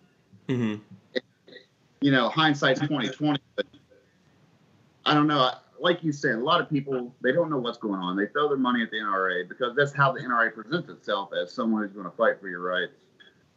And, you know, I can't afford luxury vacations. I can't afford to pay for Wayne LaPierre's luxury vacations and things like that. So, like you said, I want to go to the NRA show, but I can't bring myself to buy another year membership. I don't know. It's well, from my perspective, I appreciate what you're saying, but you're choosing to not get involved. Oh no, I'm involved. I'm involved with the GOA, hardcore. I'm out there. No organization still stands on principle like the NRA does for one event. I don't know. I'm just going to have to disagree with you on that one. Fair enough. And so, I'm happy to have that disagreement. Yeah. So in the last 2 years, let's say, Jason, with all of these things going on, do you think that the NRA is very effective, or it's been effective? In a lot of ways they are. In a lot of ways they're not. Mm-hmm. They're stuck in a paralysis of legalese and case law that they've already let be okay. That's not okay. Okay, we have to fight our way back. This is not going to be easy. And if people jump ship and it is a membership-based organization, we're going to lose. Yeah. I think this is, so just so everyone knows, this is a tough conversation to have, and we're having it. I think that everyone's kind of like in the middle on this. Some people like have just had enough, and they're just totally disgusted with everything going on with the NRA. Some people are still trying to save it because they feel like there's some value in there. That's what Jason is saying. I see Tony Lawrence saying, I still support the NRA because I want to see them turn around. There's some people feeling like, hey, these guys will never turn around. I would like to see them get saved as well. I would like to see them come back. We need them as a backbone. Look at what's happening all over the country. Bloomberg and Everytown and all the other organizations that he spurned. These guys are kicking our ass around the country, around America, in pro-gun states, kicking our asses. Right? Now, I have a question for you, Jason. Say you get elected to the board, and you're 174th or 173rd, however many more board members there are. Of that, how do you make a difference? What do you think NRA is going to have to do to make a change? Do you think you're going to have to rebuild it from the ground up? What do you think? Well, it's a multifaceted answer. And I'm glad you asked it. Nothing's going to change fast. This organization is too entrenched. Okay? So there's the honest answer right out of the gate. There are good board members on there that do believe that it is a membership organization focused on one issue. And there's a lot of them there, but their voices aren't in the upper echelon. And that is where it has to change. Period. End of story. On the backside of that, the average age of the board is 62 years old. Okay, if we expect the future generations to embrace the shooting sports, constitutionalism from a Second Amendment standpoint, we have to get younger blood that's passionate about the Constitution on that board. Okay, so the go along to get along mentality has to get voted out of the board. Okay, so I'm putting myself in that way. Okay, that puts me in harm's way, my family in harm's way, from a very public figure standpoint. Yeah, and I think there's some other guys. There's some other guys, making that fight as well, like Rob Pincus. I don't know if you're coordinating with him. Yeah, doing stuff with him. It's very tough. I mean, they're putting themselves out there. We've seen some of the things that have happened to Pincus, for trying to do that. It's a really dangerous thing and I think the hardest part of it is, like I said, most of those 5 million members of the NRA just are not aware of what's going on. It might be like 50,000 of us that are out here that get this. I don't know if I could say it's 500,000 of us. But any volunteer organization, it's 2% that do the work. And if we're to right this ship, that's got to change. We got to get members back involved and engaged. It's a membership organization. The board has to listen to the members. Yeah. Well, so how do you get the? So that's my thing. How do we get the members? Like, if you guys are going this year, right? Last year when I was there, I actually rode the buses. You know how the NRA has these buses that go from the hotel. I got on those buses with those guys, and it blew my mind. They had zero clues of what the hell was going on with the NRA. Yeah. Yep. How do we change that? How do we get those guys to know, those guys that refuse to get on the internet, refuse to look at what's going on? They're only like in their living rooms watching Fox News, and Fox News is not really having this conversation that we're having. How the hell do we get through to those dudes? Or do we just need to sit around here and wait for them to turn to dust? Well, I think waiting is going to be a lost effort. You're going to have to go get them. And you're going to have to use your platform, your show. You're going to have to use your voice and the reach that it has to spread the message. you're going to have to get membership to get engaged. That's why I don't want you to walk away. Mm-hmm. Either of you. I mean, this is a membership-based organization that can change if our voices start to get heard. Mm-hmm. That complacency of, it's too big, I can't fight that fight, that's a cancer. Mm-hmm. And that's what we're dealing with in the membership. Yeah. And it's rightly earned. The NRA has not done the membership a solid service. They've not. Mm-hmm. But that has to change. Yeah. And it has to change from a membership voice standpoint. Yeah. Listen, I would like to see it change. I just don't know. For me, what came up this year is a direct conflict of the two things happening at the same time. They always happen around the same time. I've gone out to the NRA show and gotten on a plane from there and gone out to the broadcasting show. This situation's coming up, and I'm just kind of like, from what I've seen with the NRA, the pushback and all that kind of stuff, I mean, what they did to the people who were there, who were out front for them, and I've had those conversations. Like, we had Coleon Noir come on the show, and he said that he found out he didn't have a job just like the rest of us did. That's right. So let me use an analogy on you real quick. I hope you can spread it. Mm-hmm. Think about the stock market, right? Mm-hmm. When do you buy a stock? Typically when it's low. You buy low, sell high. That's right. Right. You don't buy a stock when it's kicking ass and taking names. Mm-hmm. You buy it when it's down. That's when you get engaged and get involved because your value is right now. Yeah. Well, I wish the NRA was like a stock and that it was down right now and we could buy in and take it over. I just, from looking at how, even since everything happened, Wayne LaPierre restructured it. It's scary. He made it so much more difficult for you guys to get on the ballot and get in there. Huh? It's membership based. It's just like a stock. Okay. If we all buy in, then get it, and we all start talking about it, Mm-hmm. our voice will be heard. Okay. But if we say, you know what, the problems are too big, they've structured to where I can't make a difference, I'm going to give up, we've lost. So how do we buy in? How do we buy in? Get your membership. Start talking to everybody you know. Hank, you've got a platform that's quite popular. Okay. Use it. Tell people they have to get involved and get engaged. Mm-hmm. It's membership oriented. Yeah. I think Their organization, not the board. So I think I've been doing that. I think lots of people have been doing that. And we've all seen like zero response from the NRA. I mean, so for example, I forgot the name of the group, right? But there's someone tell me the name of the group of the guys that have like $100 million plus that they're holding, and they're trying to use that to even get to talk to the NRA, and that's not working. So I agree with you. I wish there was a straight up way that we could just buy in, force our way in here, or something that we could do. And I think the only way to do that is to somehow get ownership over those 5 million people that are the members of this organization that are going to go there this year. And most of them are probably just going to have fun, walk around, look at some cool gun stuff. And no one's going to go to the NRA booth and do a sit-in or something over there and force them to listen to people. The Trump is still going to fly in and go do a meeting. Everyone's going to want to go see that, Right. That dog and pony is there for a distraction. It's done there on purpose. Mm-hmm. Mm-hmm. Okay, if you have the chance to go to Nashville and get engaged at the annual meetings, go to the member meeting. Mm-hmm. That hall is packed with thousands of people. Okay. And make some noise. Make them hear you. Yeah.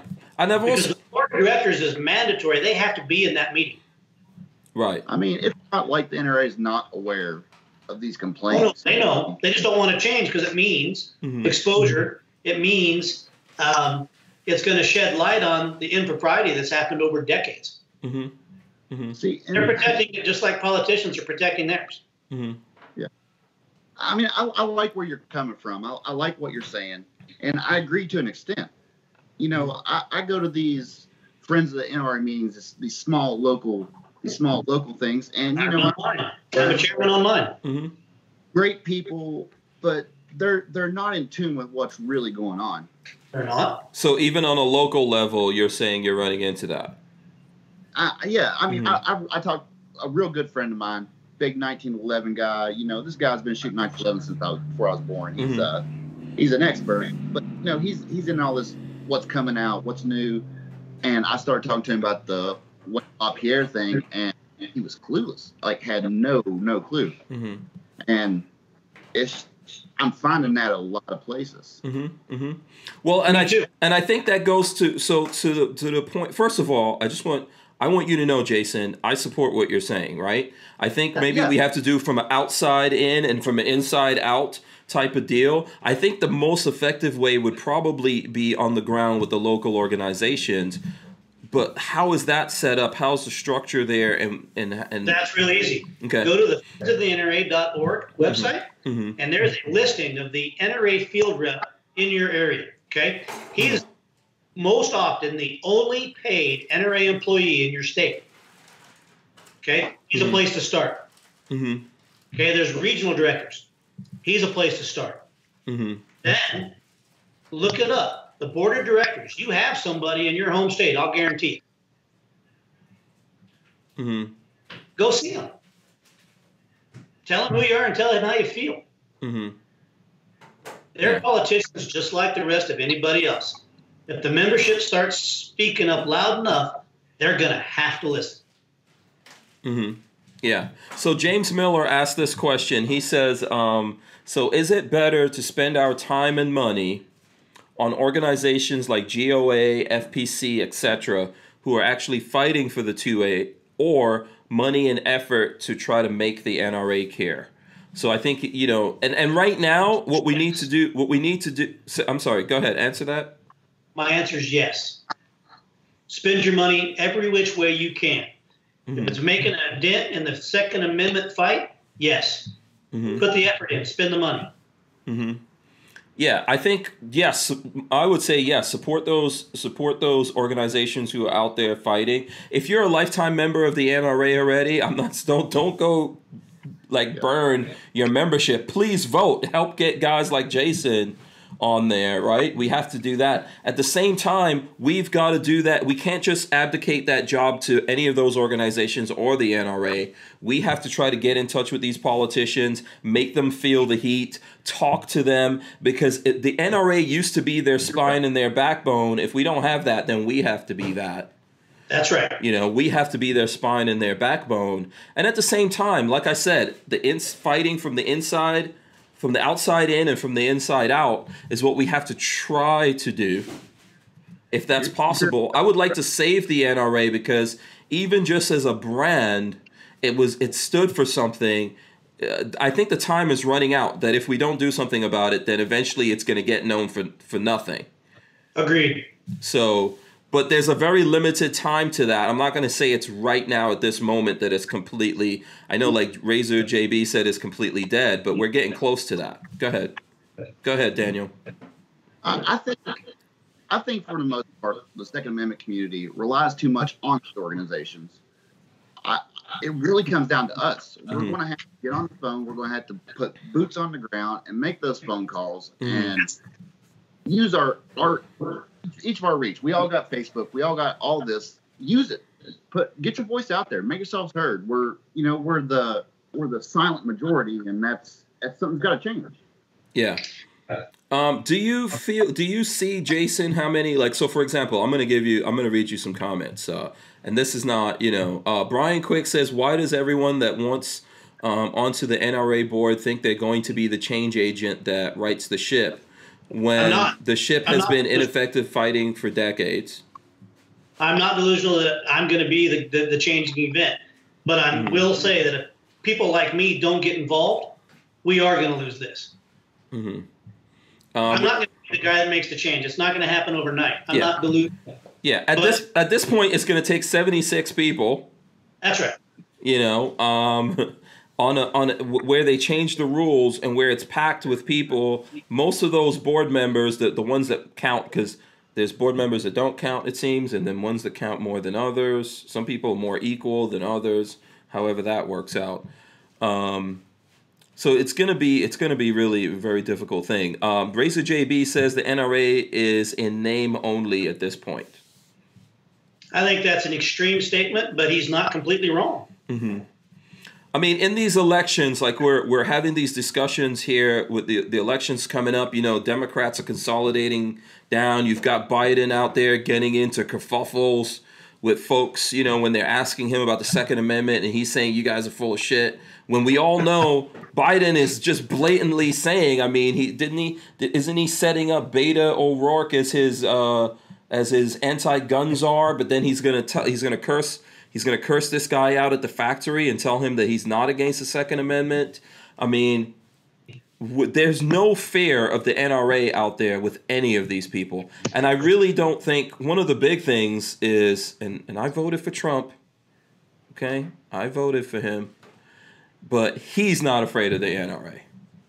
Nope. So, you know, and they anointed him. It seems very, very, very ineffective to me. I couldn't agree with you more. Yeah. Len Holt says this. He says, hold on, let me throw it up. I'm trying to get everyone's opinion in here on this. And by the way, let me just remind everyone to smash the thumbs ups.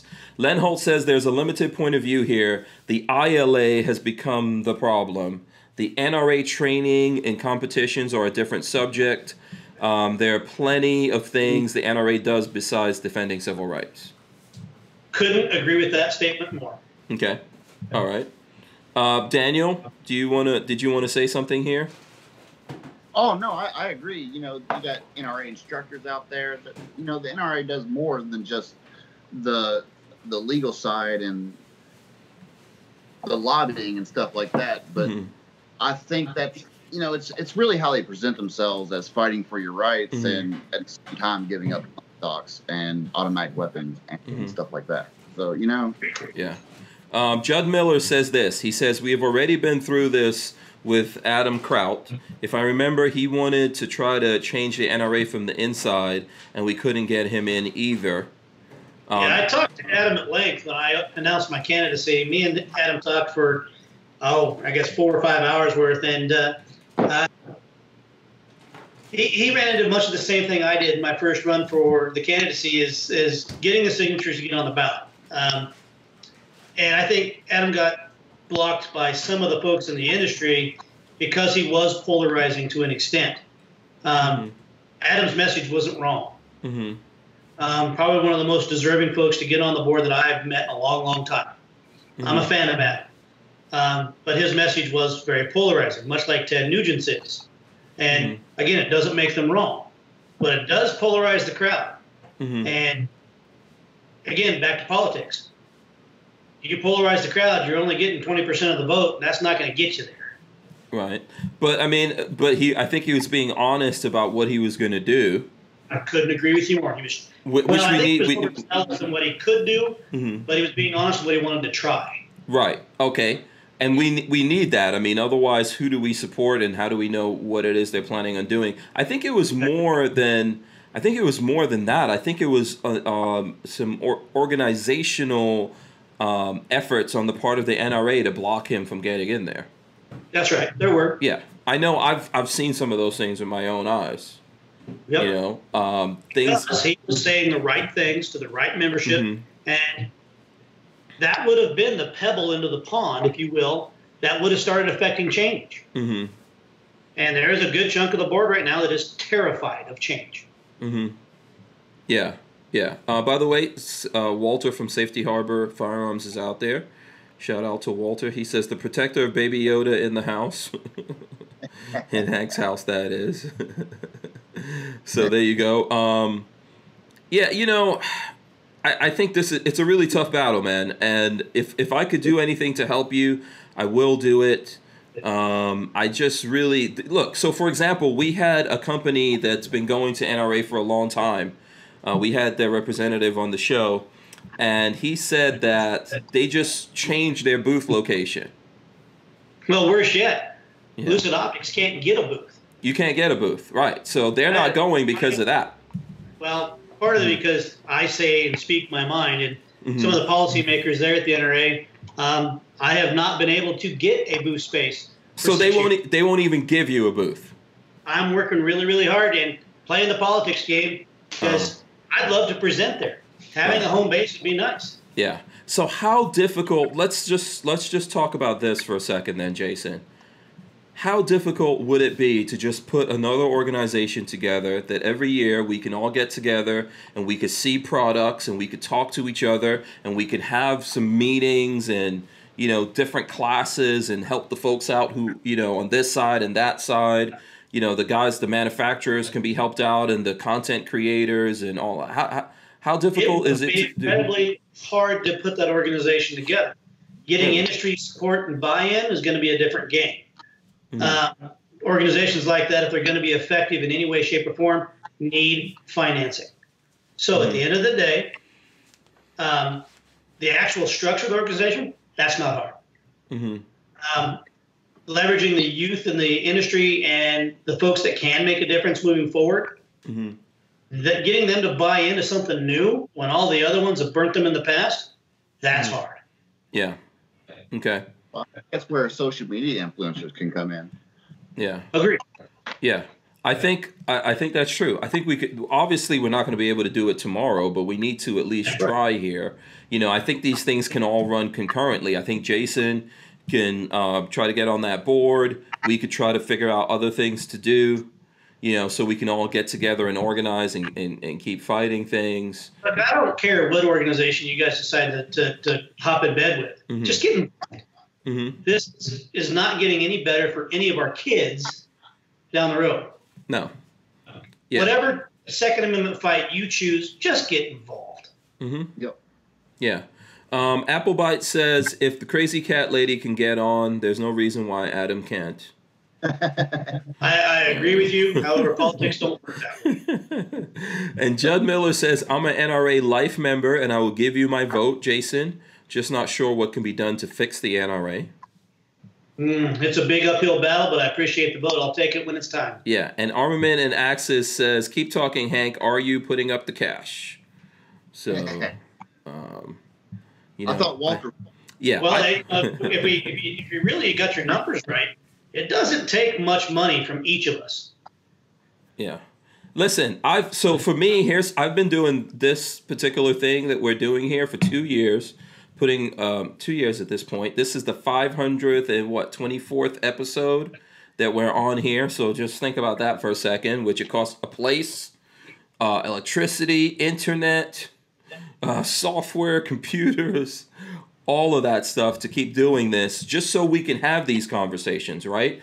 And I believe when I started doing this, there was already NRA TV, that they dropped. How many years did they drop $20-something million a year into NRA TV? I don't know, but it doesn't exist anymore. That's right. And we still exist, and we're still doing this. I think we're all on the same page here, and I don't really blame Jason for the fight at all. I think, obviously, we're being realistic. It's going to be a tough fight, but we have to fight, and then at some point, we're all going to come to realize either we win or we're going to realize this is not worth fighting anymore. We're going to put energy over here instead of to keep fighting for this. Well, just because the fight's tough doesn't mean you give up. Yeah. It's almost like the fight that people are having in America choosing between in the two-party system, right? It's the same thing. Like neither one of those parties are any good for anyone. That's right. Yeah. Go ahead, Daniel. I think, yeah, I agree. Fix it from the outside in and all that. But at some point, you're going to have to realize, that limb has gangrene and it's going to have to go at some point. I mean, and you focus your efforts elsewhere. Yeah. What do you think that point is? When do you think? I think we're starting to see some green in this organization specifically, but it's still savable. I think we're years away from actually having to abandon ship. The good news is the average age of the board members are 62. Yeah. Okay? So if we fight the right fights now, age and attrition is going to get us back into where we need to be. But will we have the Second Amendment by then? Well, that's up to us. Yeah. It's a constitutional thing. That's a citizen thing. Yeah, that's not a responsibility we abdicate to any organization. Oh no. Yeah.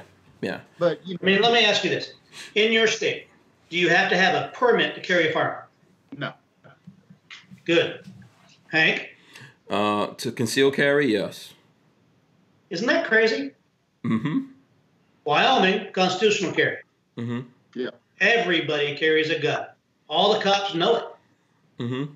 So why fight that system? They Right. don't. They just assume you've got one. Mm-hmm. The idea that some bureaucrat somewhere can say, no, you've been bad enough, you can't carry a gun. Yeah. I don't trust you, you can't carry a gun. Yeah. Luckily for you in Wyoming, you haven't gotten a lot of. I know there's some, but you haven't I'm gotten a not lot. talking about NRA, though. Yeah, I know. That's citizenry. Mm-hmm. Mm-hmm. Mm-hmm. Yeah. By the way, shout out to Elfster's Rifles and Reloading. He was out there shooting with us, in North Carolina. I don't know if you remember Elfster's. Oh, yeah, I remember. Yeah. So he's in the chat there. Yeah. Let me see. There was a comment from JB I wanted to get to real quick here. He says, I haven't been an NRA member in 4 years, yet the amount of calls, emails, and packets of mail. Think of the time and cost and how many others our money's wasted with the NRA. It's the same thing with me. I mean, when I was giving them money. The answer to that. Okay. I actually know the answer to this one. It's rare, but I know the answer. Mm-hmm. The reason you get those calls and those mailers is because every time they do one, they make $1.4 million after they pay overhead. Wow. So it might be an annoyance. And yes, that junk mail fills up your trash can. Mm-hmm. But it's a moneymaker. That's why they do it. Mm-hmm. I got one today. And I had to educate the gal on the call that she had my membership level wrong, and I am running for the board. I'm fully aware of what's going on. Mm-hmm. Mm-hmm. And she spent 20 minutes still trying to sell me the wrong membership. These are call centers that don't even know what they're doing. Mm-hmm. That stuff's got to stop. Mm-hmm. I think that's one of the things that upsets a lot of people out there that, Absolutely. Once they get your money, they don't know you again until it's time to get your money again. They don't really care what you think about anything. They don't care if you're paying attention to this stuff and you don't like what's happening. They're just on the money train, Hey, we're going to get this money from you. And they've gotten lots of life memberships from people. I know that's not going to keep them running indefinitely. Well, the mindset is, if I buy a life membership, they'll leave me alone. No, they won't. No. Nope. They want more money. That's right. Yeah. It's like taxation without representation. That's exactly what it is. Yeah. Gotta stop. Yeah. So that's the big structure that needs to be changed, because with all those people there, they should be able to make these guys pay attention, but it just seems like they can't. The only thing that's happened since everyone's been doing this is that they restructured everything and circled the wagons tighter, basically. So That's right. That's where the membership has to get involved and hold them accountable. Force an audit. Mm-hmm. Yeah. So hold on a second. So Armament and Access says, how do they make money doing that again? Is a question mark. He doesn't understand how they make money. And Tim Davis says that is not for profit fundraising. Huh? It's the law of averages. There's enough people that say yes and give them their money. Yeah. At the end of the day, most people are not aware of what's going on. We don't have the money to make the robocalls or send the mail outs to people to say, don't give any more money to the NRA, demand they pay attention. We can't do that. So they're still able to. I keep saying to you guys, they have most of those 5 million members still intact. That's right. So somehow we've got to be able to talk to those guys. It's going to be interesting to see what happens at this year's meeting. Like I said, I'm not going there. Do you guys? So you're not going, right, Daniel? I decided. I got a few things going on right now, but Okay. I was kind of wanting to go. I'm going to be meeting up with Hootie Hoo and those guys down there around that same time. I'll be in the area. Yeah. So if you make it out, I will be there. Yes. Come see me. Yeah, absolutely. Where are you going to be, Jason, and what are you going to be doing there this year? I'm going to be walking the floor. I'm going to be talking to members. I'm going to be talking to board members. Mm-hmm. I have some friends of the NRA business I have to do. Mm-hmm. My company works with that as well as I run my own chapter local. Mm-hmm. I'm on the grant board for my state. So I'm going to be fairly busy with some of that. Mm-hmm. But I am going to be walking the floor, talking to people. I'm going to be engaging membership, talking to them. Mm-hmm. Hopefully getting that message across of pay attention, get involved. Mm-hmm. If nothing else, do those two things, and this organization will change. Yeah. Tim Davis says, why can my 2 lifetime member minor children not vote for board of director candidates? Minor children is the key phrase there. Yeah. They're not letting them vote. They were happy to take their money for lifetime Well, they membership. took the parents' money in trust. Yeah. Right. Exactly. So there you go. Elfster says, I don't know. Okay, Elfster says, I might have missed it, but I believe the PSA custom scope 6 to 24 is a rebranded Lucid Optics. Not a complete rebrand, but yes, we do develop that one for PSA. Yeah. We've done a few things different for them, but at the end of the day, some of the similarities are overwhelming. Yes, it is similar to what we produce currently. Oh, okay. What can we talk about? What the differences are on the PSA version, or not in complete detail? I haven't got the release to do that just yet. Okay, but we are developing that optic for PSA. Oh, okay. All right. Big Dre 357 says he's going to be at the NRA filming and seeing what happens. Big Dre, you should get in touch with Jason from Lucid Optics. You know, I hope. Jason at lucidoptics.com. Send me an email. Yeah, I hope something good happens there in terms of what we're trying to do. I mean, we've got to get these guys to like open up the gates and listen to the people. Otherwise, is there a point, Jason? And I know we're running short on time here, but is there a theoretical point in your mind where you can reach to and go, okay, I don't think there's anything more that we can do here? I'm not willing to give up yet, so I'm not seeing that piece. Okay. There may come a point in the future, but I'm a fighter, and I believe this fight is valid and worthy of my time. Okay. Night Train says, I wonder who counts the votes for the NRA board elections. After all, it was Joe Stalin who said, it's not the people who vote that count, it's the people who count the votes. He's got a really good point. Yep. And I've asked that question directly, and one of the meetings I've got at the NRA annual meetings with 3 board of directors that are supposed to answer that for me. Well, great question. Yeah. Yes. When you find out the answer to that, you need to let us know. I'll text you. Yeah, that will be very important. Tim Davis says, I'm planning on going to the annual meeting if they do not close it down. Do you think that it's possible it will be closed down because of viruses and illnesses that are abound? It's entirely possible. I think in the time frame that we're talking about, unlikely. Okay, yeah, at this point, what do we have, like 2 weeks before this thing? How far out? No, it's at the end of April. April. Okay, so yeah, we've got a couple. We've got a couple. 5 weeks or so. Before that, let's see. So DCG44s, here's his comment real quick here. He says, an NRA dirty little secret is they have 5 million members on the rolls, but not in real life. It is like Democrats, dead people are on the books. Do you think that's true? I asked that question directly, and actually one of my good friends, Colonel Brown, Soldier of Fortune magazine, he's on the board of directors. He's helping me track down that answer at the meetings this year. Okay.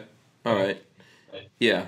So if you know what, we'll have Jason come back after the NRA, if you're open to that, Jason. Yeah, I can actually campaign then too, so that'll be good. Yeah, absolutely, because you have to wait until afterwards to start your campaign, right? That's right. Okay, yeah. So we'll definitely do that. We'll definitely help you out with that campaign. I know there's lots of people out there that are lifetime members or folks that have been continuously, because you have to have been a continuous member for 5 years in order to vote, right? I believe that's correct, yes. Yeah, I believe that's still, I don't think they've changed that yet. So we'll do everything that we can do to get you in there. Did you want to say something, Daniel, before we start wrapping up? No. Okay. Okay, cool. All right, so let's do this. I'm gonna try to get from Daniel and Jason the best ways to contact them and everything, because we've got a few minutes left here. I'll start with Daniel. How can the folks out there follow you, support you, contact you, etc.? You could find me pretty much on all the social medias. Now my logo has changed. Have you noticed that? Yes, I noticed. It's a 3D. Is that 3D or just a picture? I don't. A floating head, yeah. Oh, it's cool. a penis. Oh. But yeah, you can find me on the Twitters, the Instagrams, the YouTube, Mhm. Gun Doctor TV. Mm-hmm. I'm everywhere. Find me Awesome. on full Gun Streamer.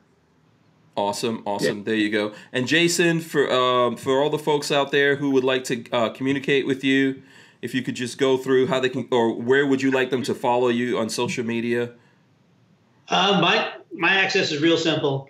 You can find me on Instagram and Facebook. Look up Lucid Optics. Like I said, if it looks like it belongs on a firearm, that's us. Mm-hmm. You want to reach me directly? It's real simple. Jason@lucidoptics.com.